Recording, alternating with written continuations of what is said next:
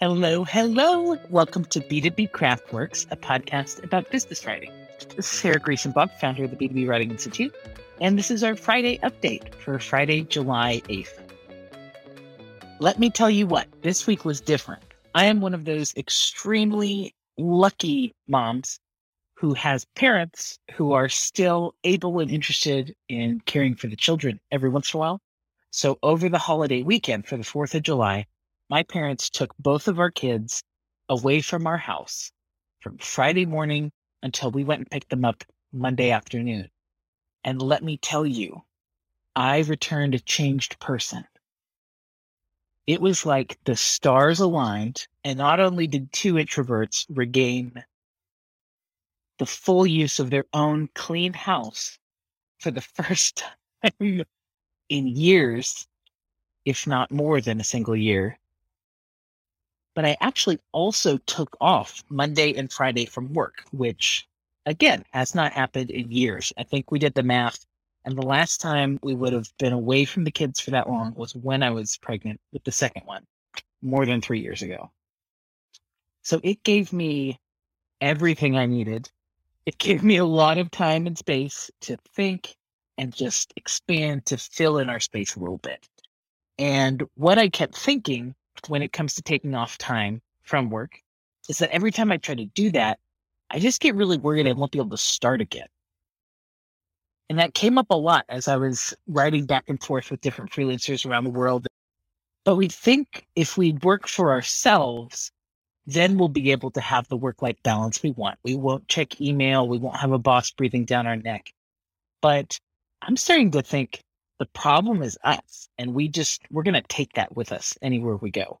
I'm actually starting to think work-life balance is possible in literally any job. Now, of course, I don't have your job, so take it with a grain of salt. But when I look back on the things that caused overwork in me when I was a traditional employee, I could have set boundaries on all of that. I could have said no. I could have decided what was good enough and let it go there.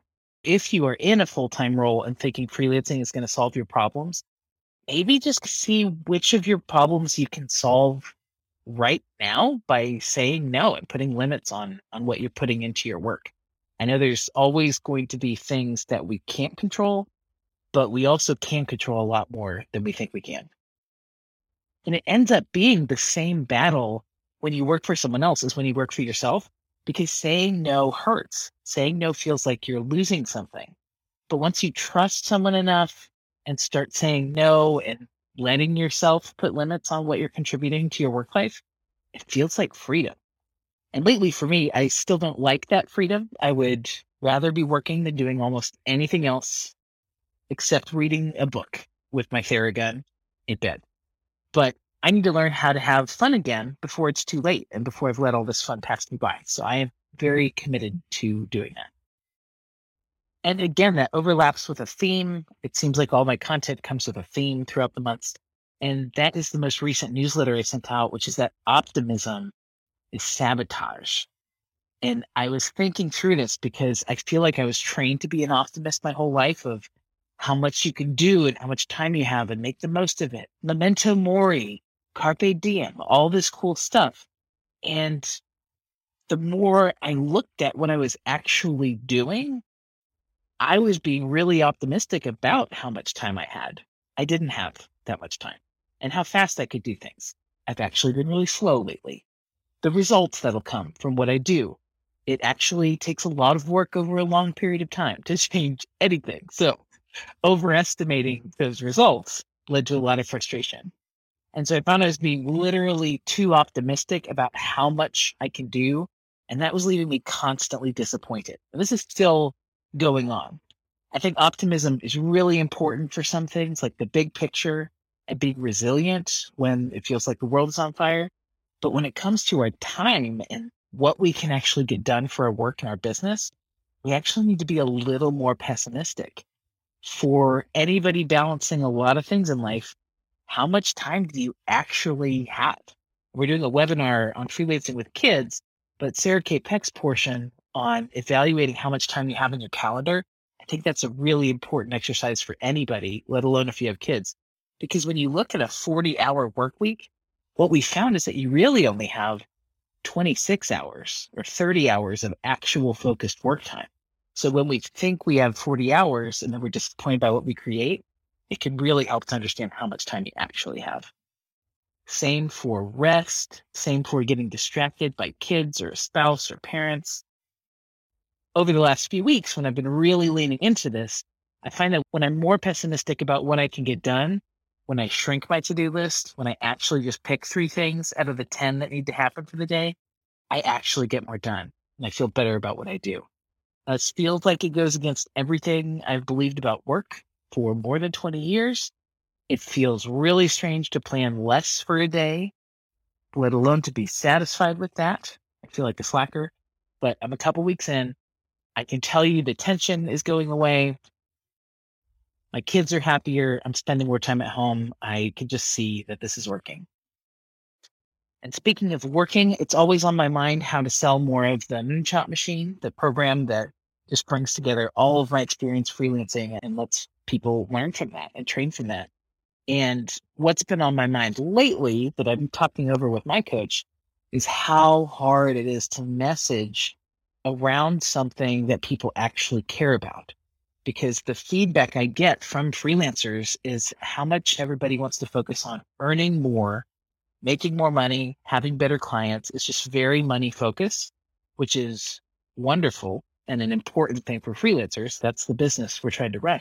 But whenever I try to have messaging around money, like buy this because it will help you make more money, it feels so shady. And that's what I don't like about the other programs that I see when they lead with money. It doesn't feel good. It doesn't feel right. And I think that's why we have so many coaches and writing programs with sales pages that are like, live your dream life at the beach and make millions. And that's because it works. I wish I could email everybody back and tell them that there is no secret to doing that, because there's no way to decide to be a writer and then suddenly wake up with $5,000 worth of work in your lap. What really happens is that you try a little and you build a little and you try a little more and then you build on that. You have to go through 0 through 5,000, which is 1,000, 2,000, 3. Like it has to build over time. And that's the only way to do it that doesn't involve a full-time job or a content mill that sells you out and burns you out. Ironically, this is also why those other programs sell way better than mine and they build really successful businesses, because they're willing to say that stuff. So I'm trying to find a way to talk about the money that feels really authentic. And the closest I got this week was develop skills that pay the bills, or writing skills that pay the bills. We're going to try that on the landing page for a little while. And that's just really true to what I do, because I realized a lot of the people that resonate with my work most are established professionals in some kind of field. So they have some work experience somewhere and they want to change careers into writing. And then B2B just happens to be the most effective, the most valuable, the most interesting way to do that. And so learning those skills, they mix that with their past professional experience, whether that was teaching or nursing or banking, all of these really cool fields. And then they just ramp up with the freelance side of things really quickly, ramp up with the marketing side of things, and they have that writing lifestyle that they want. So I'm working on it. But along with that optimism thing, I've been able to be more pessimistic about this, which ironically has made me feel a lot happier. So everything's just kind of weird. A lot of this week was spent planning up the events coming up. So next week, we'll have a free open webinar, global open webinar about freelancing with young kids underfoot. I've already interviewed one of the guests because we had some creative calendar constraints, and it was about creative calendar ideas that work for anyone. And this is for mainly parents, but pandemic rules, I think everybody is juggling chaos. And so some of these ideas that we talked about is really just about balancing work and life when you do both at home. So I highly encourage anybody to subscribe for that. Then we're going to have member office hours on the 19th, which is like a small coaching session for people who are already in the Moonshot Machine. Then a training on the 26th that's going to focus on stress-free editorial processes. And I think that's another really important key to delivering high volumes of really good work as a freelancer. You have to balance multiple projects at a time. And if you don't have an established process, almost like buckets of where to put that work, it's going to feel really chaotic the whole time. So I can tell you right now what those parts are. And in that session, we go really deep into it. But for every project that I do, whether it's short, long, infographic, webinar, white paper, all of them, it has these 5 parts. I do a kickoff call. We establish expectations. We get everybody who's going to be involved in the process on that call to talk about it. If they can't make that call, they don't need to review the final product. Then, based on that call, I create an outline saying, these are the ideas I think we're going to cover. They approve that outline. Then we get into the subject matter interviews of anybody that needs to contribute to the topic. Then we get into a first draft where I bring all that together, and then a final draft where it is reviewed, approved, and then put into design with someone else. All of these ideas build on each other. So if you skip a step early on, I can guarantee you that every step after that is going to be more difficult, have more feedback, and just generally slow you down and cost you money. I'm also setting up the events for August. On August 9th, we're going to have a webinar about client experience. So when you're a freelance writer, how do you build an experience that shows people you're the professional, you're the partner, you're the consultant, and you're walking them through this writing process? It's a beautiful thing. Then we will have office hours on the 23rd. Again, that's like mini coaching, just me with maybe 10 to 15 people answering questions about freelancing and B2B and looking at examples of things. And then on the 30th, we're going to do perfect SME interviews, which is SME, subject matter expert interviews. I would estimate, I think I've actually done 1,000 of these at this point, because truly for the past 10 years, I've done at least 5, if not 10 per month for 10 years. So let me run the math on that. Okay, I ran the quick math, and conservatively, I would estimate I've done almost 2,000 subject matter expert interviews. So over the past 8 years, I've been doing this for 10 years, about 50 weeks per year, I would do 4 to 5 interviews a week. I feel confident saying that. And it's interesting because what started as something that felt awkward and there was a spotlight on me ended up being something that feels like I'm shining the spotlight on someone and something that they're interested in. So my confidence level, my ability to direct a call and really get what I need out of it is just completely changed. I'm going to share all that information in that training. And part of what I love about trainings is it really makes me reflect on how far I've come as a consultant and a partner to the people I work with. Because when I first started this, my comfort zone was headphones and a keyboard. I wanted to be very well hidden in the back and just get a PayPal payment every once in a while. This was really what I was after. And I really tried to avoid interacting with people, let alone trying to work alongside them or help them do anything besides get the content that they paid for.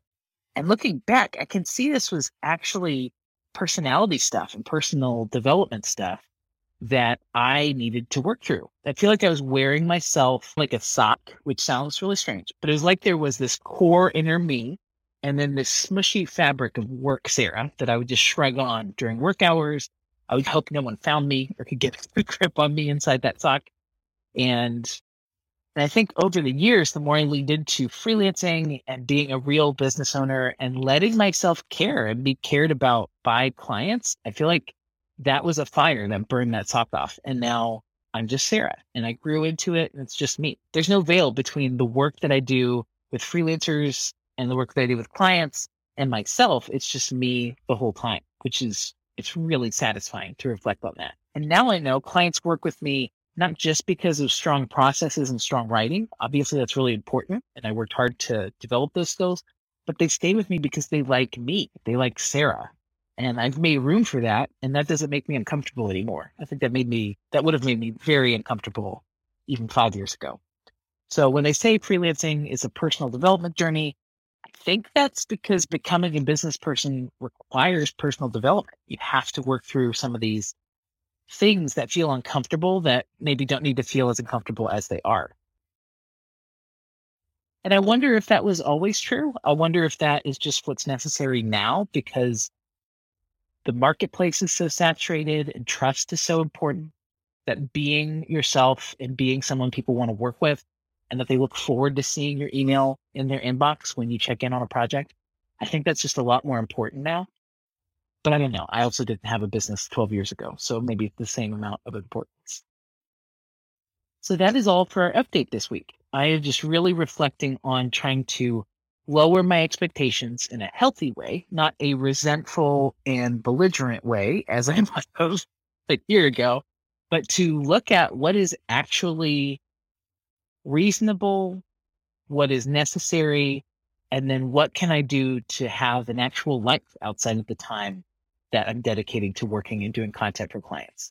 And I think you've seen all the movies, what's coming. When we have a better personal life, when we're taking more time to rest and recharge, we're going to come in and be better at the work we do. So it's almost like it ends up being this mindset thing and this mindset trap to think that I just need to hustle myself into being better at what I do. That was not working for me. I don't know anybody that works for. In fact, I think most people are crashing and burning right now because we were trying to power through everything that's happened in the past 2 or 3 years. When what we really need to do is make sound financial decisions. When what we really need to do is rest and take care of ourselves and have very clear recovery time and then very clear concentrated work time. And even the more I think about this as a high performance sport, the better I get at taking very clear rest and recovery time and then trying to be on when I'm on and off when I'm off. So thanks for tuning in for this Friday update. I hope to come back with you next week as I reallocate my energy from social media and stuff that was having me spiral into longer form things like this that just really make me feel good to reach out and connect with you. If you have any feedback or just want to let me know you're listening, you can send me a message at hello@b2bwritinginstitute.com. Bye.